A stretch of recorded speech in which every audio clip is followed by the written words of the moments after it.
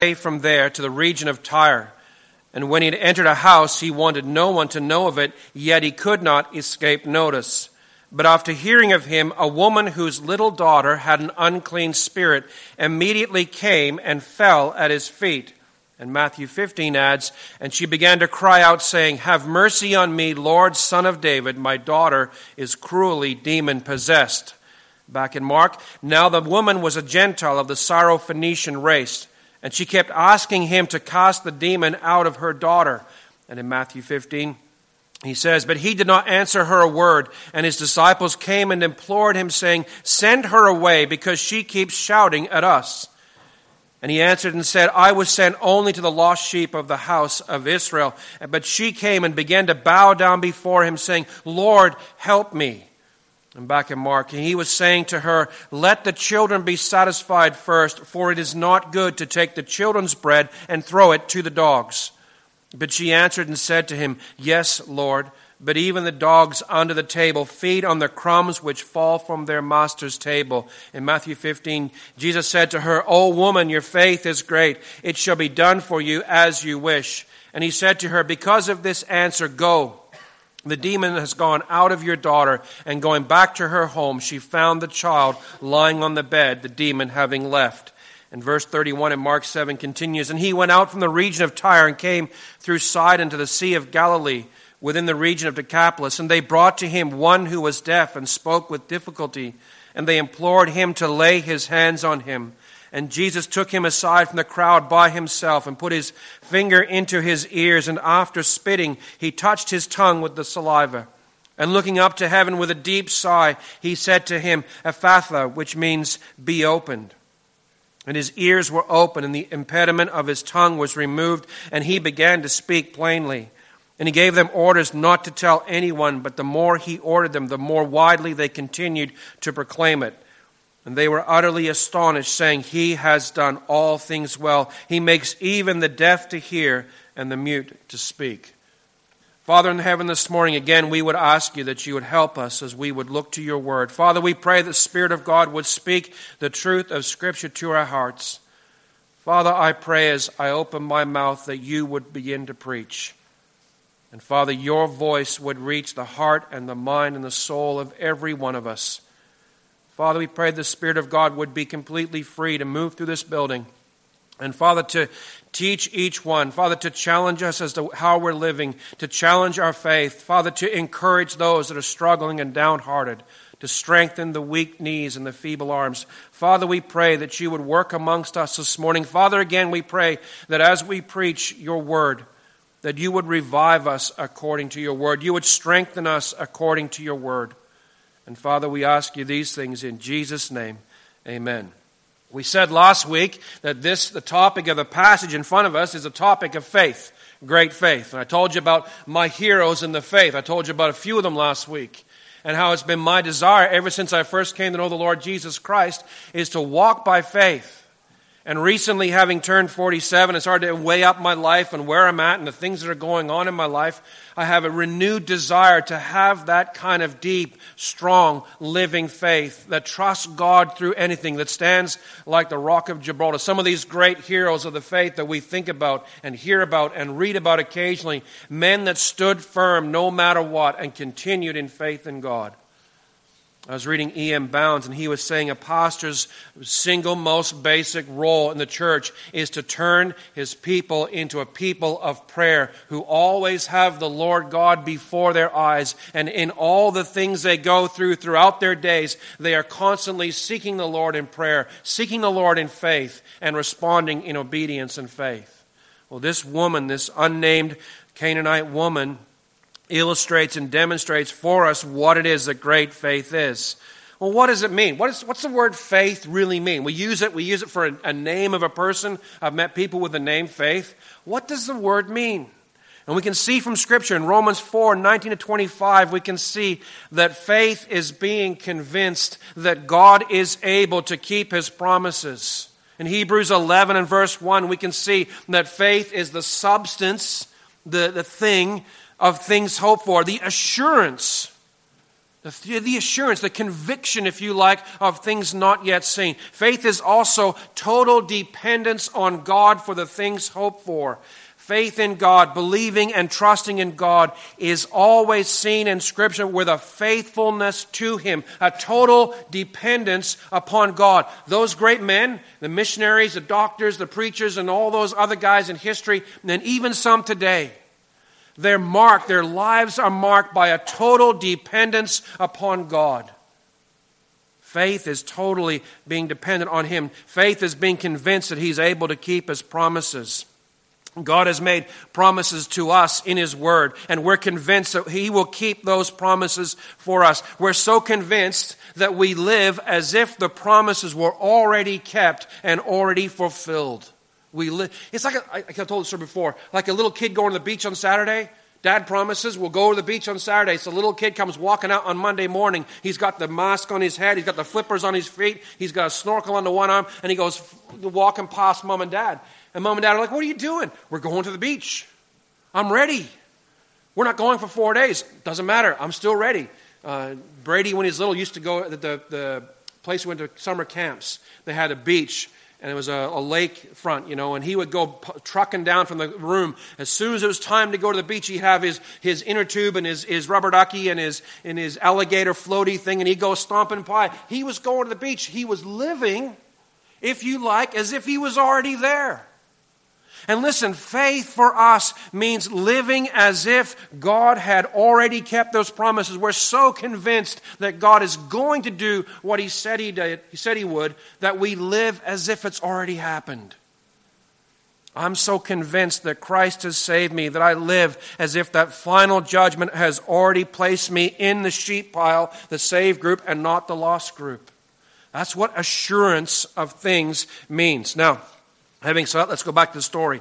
Last week we saw a number of things. I actually found in the whole passage from 24 to 37, there's 10 things in here that speak about faith. And we are going to unpack them all. Not all today. We did 4 last week. We'll do 3 today, and we'll do 3 next week to finish it off.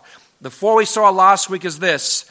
Faith comes by hearing the Word of God. She heard about Jesus, the words about Jesus. If you like, she heard a gospel testimony. Secondly, faith is proven alive by the works we do. She heard and then she came and she acted on the faith that she had by coming to seek Jesus out. If you got the little handout in the folder there in front of you, you can track along with me. Thirdly, faith testifies to its reality by confession. She called Him Lord, Son of David. She confessed who He was to her. She was His Lord. Fourthly, we saw that faith is exercised in persistent prayer. She kept asking Jesus to cast the demon out of her daughter. I said it last week, I'll say it again. She literally nagged at Him. She would not let go, like Jacob wrestling with the angel. She would not let go until Jesus blessed her. Fifthly, today I want to see these things. Fifthly, great faith produces true humility. We're going to see that in her life. Great faith also fuels unwavering obedience, and we'll see that as well. And finally, great faith is rewarded by blessing from God in the end. So fifthly, great faith produces true humility. I'll say it again slower so you can understand it. Great faith produces true humility. Great faith produces true humility. Mark 7:25 and 27 and 28, we notice her attitude and regard towards Jesus. It was humble. She came to see Him, and she didn't walk in and speak to Him as one speaks to an evil. The Bible says she fell at His feet. She cast herself down before Him. It's a similar phrase to Jairus coming to Jesus, and he throws himself down in front of Jesus, and he puts himself in a submissive, subjected state before Jesus. She calls Him Lord. Now, I've said it, and I've heard other people say it. In the New Testament, the word Lord can be considered like the word Sir. While I was studying for one of my exams this week, and I came across a little interesting text note about the Greek and about the use of it, and especially this word Lord. In the New Testament, whenever the apostolic writers, Mark, Matthew, John, Luke, all those guys, whenever they describe Jesus as Lord, they don't mean Sir, they mean Lord as in its full extent of its meaning. The Old Testament The Greek version of the Old Testament is called the Septuagint. And whenever the Hebrew word is Yahweh or Adonai, they translate it as Kurios, which means Lord. And so when she calls him Lord, she's not just saying, oh, sir. She's saying, my Lord, my master, my teacher, if you like, my king over me. She actually talks about her being in the master's house. So she is putting herself underneath him. She is humbling herself before him. Listen, great faith produces true humility. Why? Because great faith is total dependence on God. It's saying, I can't do this. It's like a little boy, right? He has a project on his hand, and it's too difficult. He can't put it together. He comes to his dad and says, Daddy, I just can't do this. I don't have, my fingers aren't strong enough. I can't do it. And he comes kind of sheepishly to Dad to get help. And that submission of ourselves to the one who can help, it's humility. She saw herself in a correct sense. Humility doesn't mean, I'm no good for anything. I'm just nothing. I'll just sit in a corner and hide my head and hope nobody notices me. That's not what humility means. Humility means to see yourself in relationship to God in a correct sense. So it's not prideful to say, I am a child of the living God, because we are. It's not prideful to say, you know what, I'm a daughter of the King. You are. It's prideful to you say, I'm a daughter of the King, and so you better do what you need to do to me, and you better think of me as something special. That's prideful. That's a problem. But true humility is recognizing who we are in relation to God. And she throws herself down. She falls at his feet and says, Lord. Great faith produces true humility. Now, something else I want to notice, and it's a little sidestep to the main point here, but it's worth pointing out because it affects the readership of Mark. You remember, if you were here at the beginning, Mark was written by Mark about Jesus, and he sent the letter to the believers in Rome. So most of these guys are Latin Christian believers living in Rome. They're Gentiles, predominantly. So you say, what's that got to do with anything? Why did Jesus travel approximately 40 miles on foot from where he was around Capernaum, the Sea of Galilee, northwest, all the way up the top to Tyre, to be in a house, to be by himself, to deal with one woman, to turn around and walk all the way back down again? Why would he do that? He did it because in his actions and his words, he is making a great promise. He's reaching out to the Gentiles, and even though he says in Matthew 15, I was sent only to the lost sheep of the house of Israel, he is showing by his actions and words, he is in a sense making a promise. Listen, salvation is coming for the Gentiles. Now, I was reading in my readings this week through the book of Isaiah, and I was reading Isaiah 54. And I'd never seen Isaiah 54 like that before, and all of a sudden I realized that promise of salvation to the Gentiles is back in the Old Testament. It's so rich there. And Jesus goes to this Gentile woman and says, you know what? You're the first fruits. He heals her. He gives her salvation. I love the fact that she describes herself as under her master's table inside his house. She saw herself as part of that group of people that were included in salvation. And Jesus is making a promise. He's saying, listen, I was sent to the house of Israel. My disciples, they're going to be sent to all the nations of the world. And it's a little promise of what's to come, that salvation, the gospel will go out to all the nations of the world. Thank the Lord that it did, because we're all here this morning. I don't think there's anybody here that has Jewish background, but we're all here as Gentile believers, and this was kind of a little foretaste of what was to come. So keep that in the back of your mind, and we'll move on. The point is that Jesus came to her seeking for faith, and he found it, and he blessed her for her faith, and it's a promise of what's coming. To recap a little bit, faith comes by hearing the word of God. Secondly, faith testifies to its reality by confession. Thirdly, faith is proven alive by the works we do. She left, and she came to meet him based on faith. Faith is exercised in persistent prayer. She kept asking. Faith agrees with true humility. And sixthly, faith fuels unwavering obedience. Now, we saw last week how faith is proven by its works. She heard and she came. Now, notice what happens next. Jesus, in Matthew 15, he commends her for her faith. "O woman, great is your faith." And then he sends her home with a promise. He says, "Go. The demon has come out of your daughter. The demon has left your daughter." And she's standing there. And she didn't have Skype, no closed-circuit TV, no email, no phone. She couldn't call ahead and say, "So, how's my daughter?" before I leave, just to make sure, No.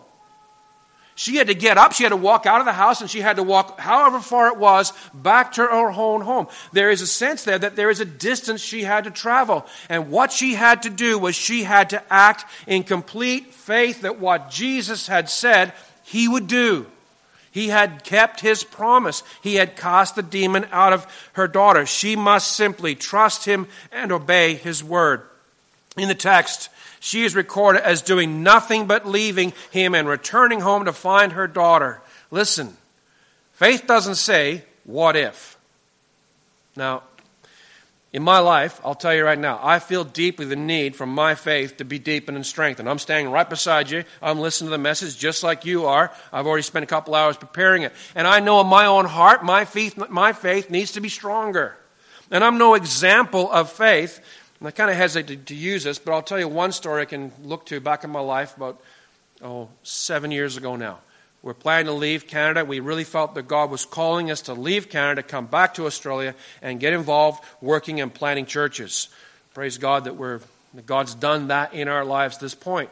First major step in that whole process was selling our home. We put our house on the market. We were told how much it's worth, how much we'd get, and the real estate market was doing this. And we listed our house, and the real estate market did this. Literally, it just dropped. And we're like, uh-oh. And then my brother-in-law came along one day, and he said, "Nelson, what are you going to do if your house doesn't sell?" I said, "Dave, it's going to sell. Don't worry." He said, "No, but what if it doesn't sell?" And I said, "Dave, it's going to sell. The Lord will sell our house. We're convinced of this. But Nelson, what?" And we had an argument back and forth. And I finally said, "You know what, Dave?" And whether it was faith or frustration or a whole bunch of arrogance, I just said to him, "You know what, Dave? Faith doesn't say, 'What if?'" And he went and stopped. And our house sold. And we got, I think, within $5,000 of our asking price, which was, in that plummeting climate, was amazing. And whether God honored that statement, I don't know. I think he did. But listen, faith doesn't say, "What if?" Faith is convinced. Faith is being convinced. Faith is having that assurance from God of his promises. Faith is what then fuels our obedience. How is it that we maintain steadfast obedience to God in the face of overwhelming odds and circumstances? We went out to Malia's birthday party yesterday, and we're driving along, and we went this horrible winding up and down a roundabout route that took us all over the map halfway to Queensland and back, and we finally got there, and on the way we listened to a message by Alice Begg speaking about Nehemiah. And I was thinking about Nehemiah as I'm driving along trying to dodge the cows and the grass and stuff, and Nehemiah is building this wall. And everybody is left. There's only a handful of people there, and this great big wall, it's huge. He spent 90 days praying about building this wall, and he had one obstacle after another, after another, after another. And what struck me about Nehemiah is he just kept going. He kept mixing the mud and putting the bricks on. He had a sword on one side, a trowel on the other side, and he kept building. He didn't say, what if Sanballat really gets a big army, and what if Tobiah really does jump up on the wall and it falls down, and I'm not so sure, and scratch his head. No, he was convinced of what God had called him to do. This woman, she heard about Jesus. She came acting on the faith she had. She came in humility, knowing exactly who she was before him. She came asking and asking and asking until Jesus answered her plea. She heard his reply, "Go, the demons left your daughter." And immediately she turns around and she books it for home.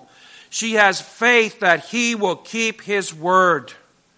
Conviction is what enabled her to leave and return. Listen, Noah, in faith and obedience, kept building the boat in the middle of a flat plain with no water nearby, and he kept preaching the gospel for 120 years without one single convert. He kept going in faith and obedience. Abraham and Sarah, They kept trying for a child for 25 years until God finally granted their promise to them, and they had that great child, and they called him Laughter, because she laughed at the promises of God. And every time she'd, "Hey, Isaac, come here.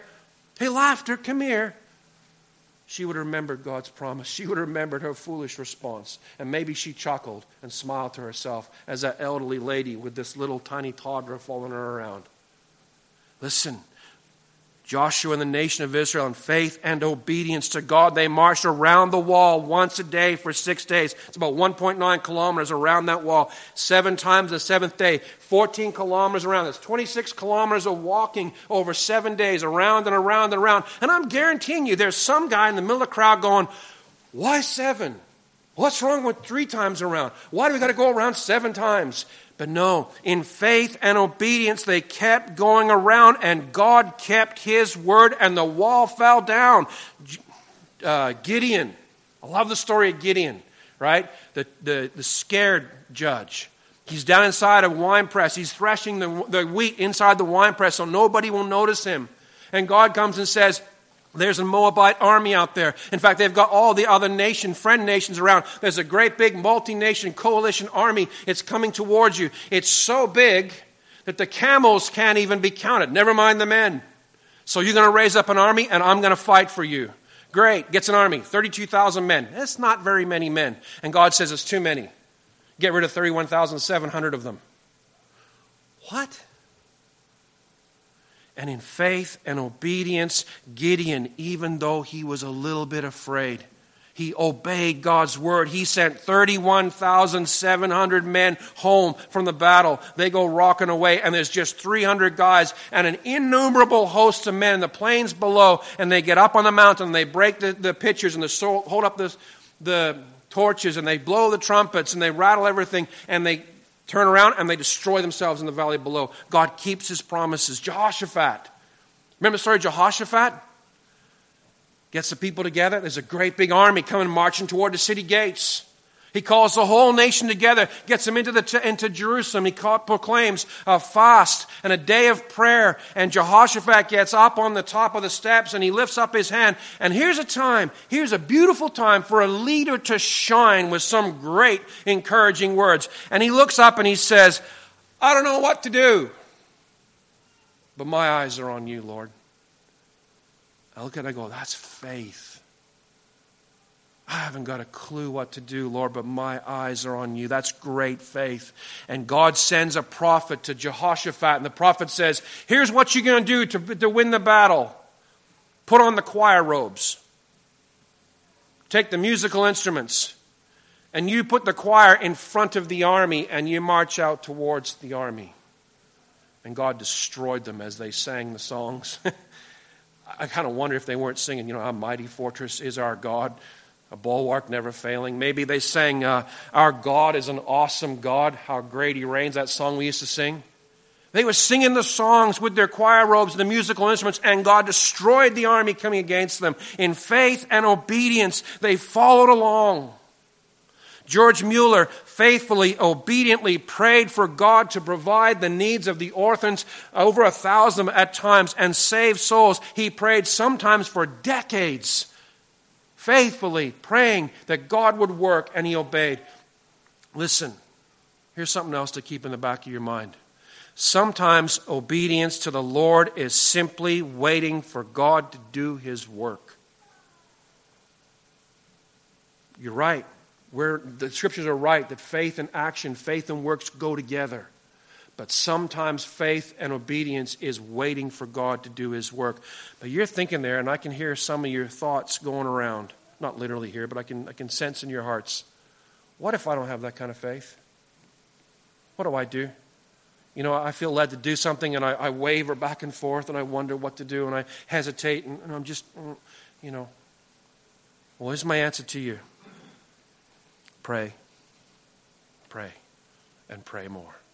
Seek God's counsel in Scripture. Seek God's counsel from godly men and women, and pray, and pray, and pray. Pray that God will give you the conviction that what he is leading and calling you to do is exactly what he wants you to do. Keep praying.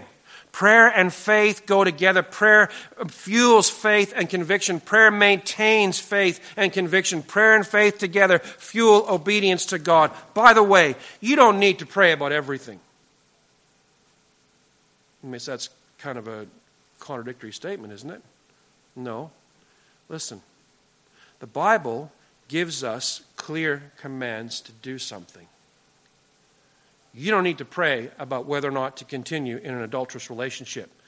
The Bible says don't stop. You don't have to pray for confirmation. Do I need to pray about witnessing? Well, pray for help in witnessing, not whether you do it or not. Do I have to pray about being a part of a local church and fellowshipping and functioning together as a body? Do I need to pray about commitment to that? No, because that's clearly in Scripture. There are some things the Bible very clearly commands us to do, and we do them in simple obedience to Scripture. On the other hand, there are also leadings of the Lord in our life and decisions that we have to make where there is no clear verse that describes what we do. Do we send our kids to Christian school or not?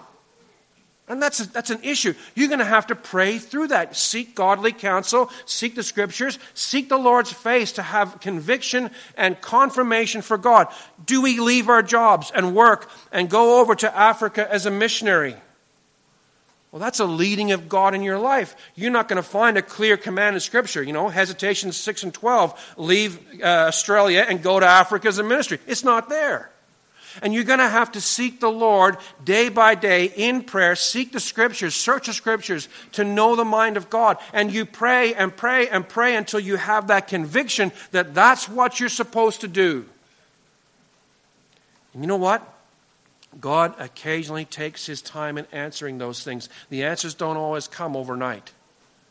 Sometimes they take a little time to get there. In those situations, pray much, seek God's faith. Great faith and simple obedience brings God's blessing. Great faith is also, number 7, the last one this morning, that faith is rewarded with God's blessing. Notice briefly, she returned home and she found her daughter lying on the bed. She found the demon was gone. Her faith was blessed not only with Jesus' commendation that she had great faith, she also received the blessing of the promise being kept. Go home. The demon has left. She walks on the door. There's the girl laying there sleeping in bed.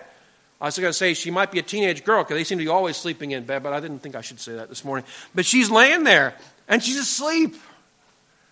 And she got the blessing. And you know what? All the way home, I don't think she's going, I don't know. I think she's running along going, the demon is gone because Jesus said so. Listen, folks, sometimes we need to take those promises in Scripture, those things that God has promised us, and rehearse them to ourselves. Philippians 1:6, I prayed this probably more than any other prayer. Maybe not. But certainly a lot of my life. Lord, you promised. He who is faithful to begin the work in you will complete it. Lord, you said you're going to finish the work in me. Lord, please finish it. I pray it for you guys as a church. Lord, you are working in the people in this church. You promised that you would finish the work in them. You promised that you would make them into godly men and women. Lord, do your work in them today. Take joy. Do whatever you have to do in Joy's life today that he might grow a little bit more. Same with Joe. Same with Cameron. Same with Ron. Whoever. Lord, you promised. Do your work. And she went along, and I'm convinced she was just going, the demon's gone. I'm convinced because Jesus said so.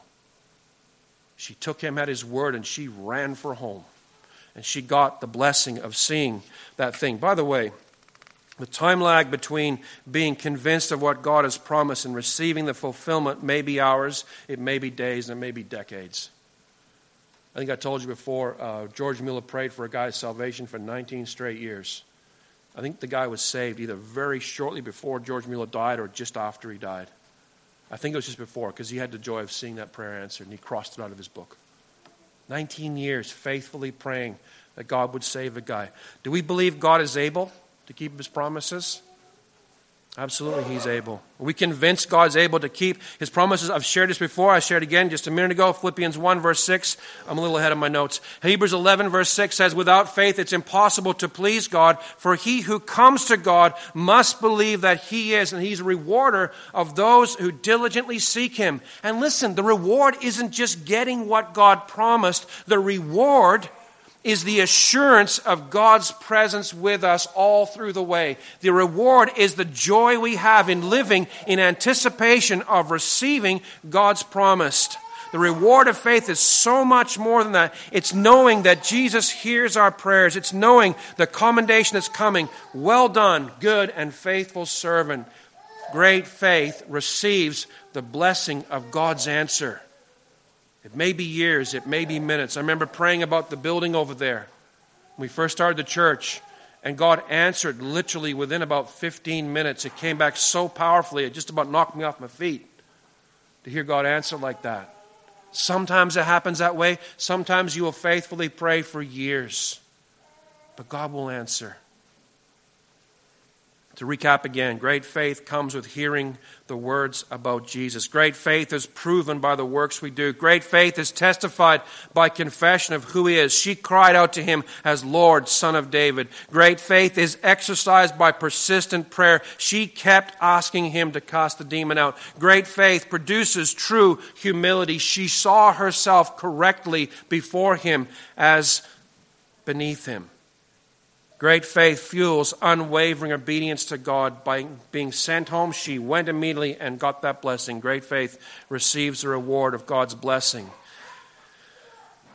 We are saved by grace through faith. But you know what else? Not just saved by faith, we are to live by faith throughout this life. Let me ask you a question.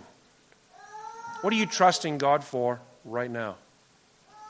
You say, well, I trust God for my salvation. Praise God. I'm thrilled to hear that, seriously. But beyond that, it isn't just salvation by faith, it's living by faith. It's carrying on. And even though it seems like everything's against us, it's carrying on, trusting God. We are to live our lives like little children who live their lives in their home. David doesn't get up in the morning and, oh man, are we going to have enough food for breakfast? Oh no, has Dad paid the bill for the power so I can turn my lights on? Oh no, is the water bill been paid so I can, brush my teeth and flush the toilet? He doesn't worry about any of those things. He gets up and he lives because he trusts his dad to take care of those bills. He lives a simple kind of faith. You and I are to live the same kind of faith-filled lifestyle before our God, trusting God for the things not only that we need, but also leading and direction for the future. If you think you work and you earn your money because you go to a job and you do your work faithfully every day and they pay you, you're mistaken. Sorry. Every single penny you ever got, ever will get, ever have, it came directly from God's hand. He might use NAB Bank, or he might use your accounting firm, or he might use the construction company or Kenworth to pay the bill, to put the check in your hand, but he provides it all. Listen, this life is not supposed to be a life of self-sufficiency. It's supposed to be a life of God's sufficiency, where we trust him for everything that we need. I was really rebuked this week. I really was. I was driving down the highway going to school. I think it was on Tuesday morning. I listened to Paul Washer preaching in my headphones. And he said, you know what? You get up and you have all these kind of fears and stuff. And he goes, and immediately Philippians 4:7 ought to come to mind. Don't be anxious for anything, but in everything by prayer and petition, make your requests known to God, and the peace of God will guard your hearts and minds in Christ Jesus. That's an NJA translation. I skipped over a few things. They're near and there. But the point is this. We get up and we have those kind of fears, and I got them. I'm not joking. I got them. I got just like you do. And I was rebuked because I thought, you know what? How often do I drive down the highway going to school or going to work or doing what I'm doing, and I'm just rehearsing all these problems in my mind. And the Lord is saying in the Scriptures, you know what? You don't need to be anxious about any of those things. I've called you not just to be saved by faith, but to live by faith. Trust me, I got everything under control. Probably told you this story before. Daryl Gilliard is a fellow in America. He had a church in Florida. He came on, hey Dad, what's that old TV show with American preacher. He tried politics for a while. Not Jerry Falwell.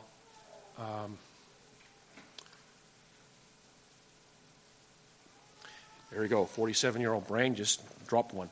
His name was Darrell Geary, and he came on this program. He used to be on every Sunday afternoon, and this fellow was a preacher, and he was a black man.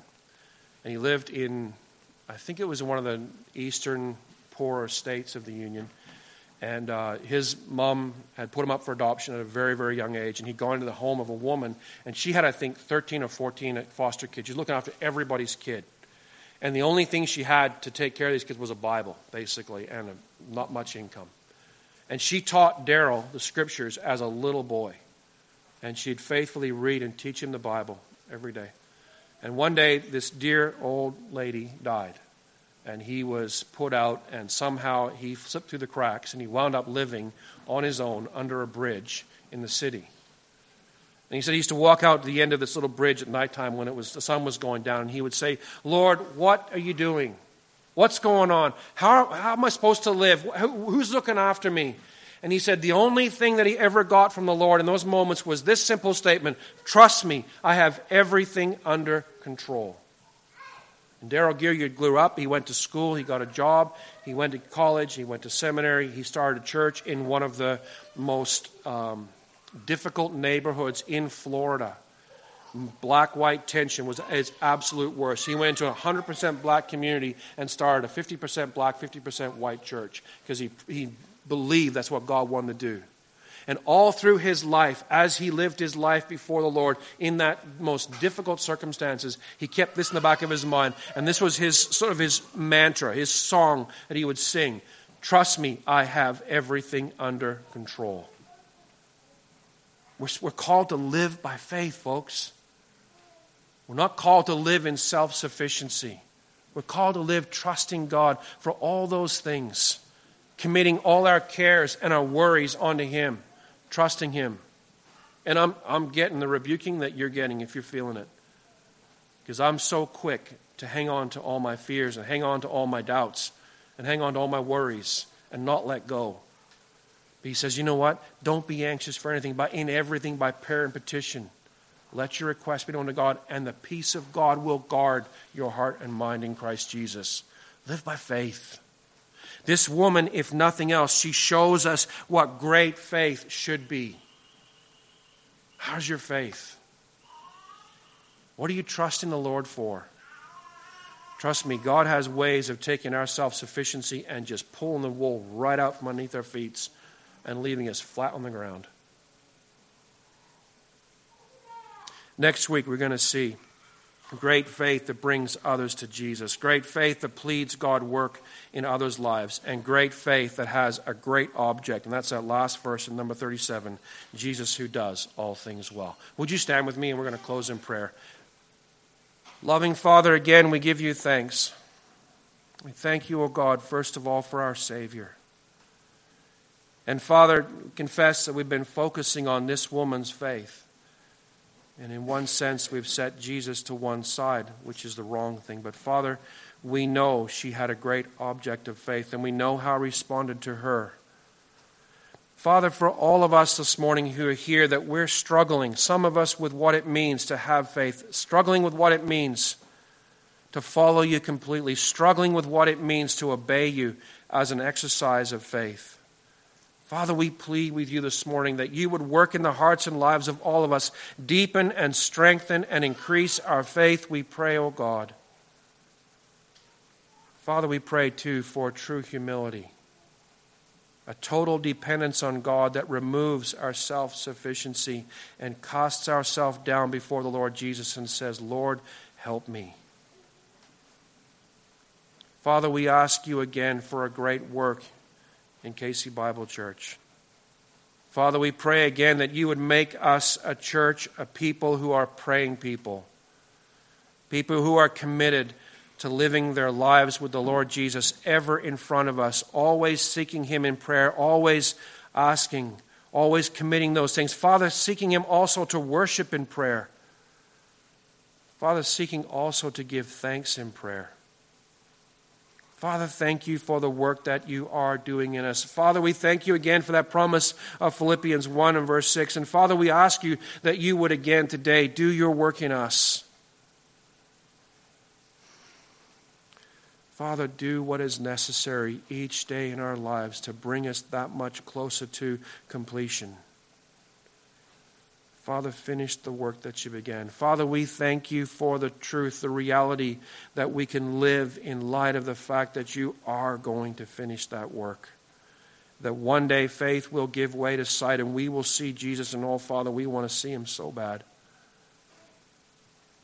We want to stand in front of him and kneel in front of him and see the scars in his hands and his feet. We want to see the one who was willing to go to a cross and to suffer and to die. To Father, to experience loneliness unlike anything we can imagine. And he did it that we might be reconciled to you, that we would never again know loneliness like that. Father, we plead with you for your help and your work in all of us. We ask, O God, for your blessing, and we give thanks in Jesus' name. Amen.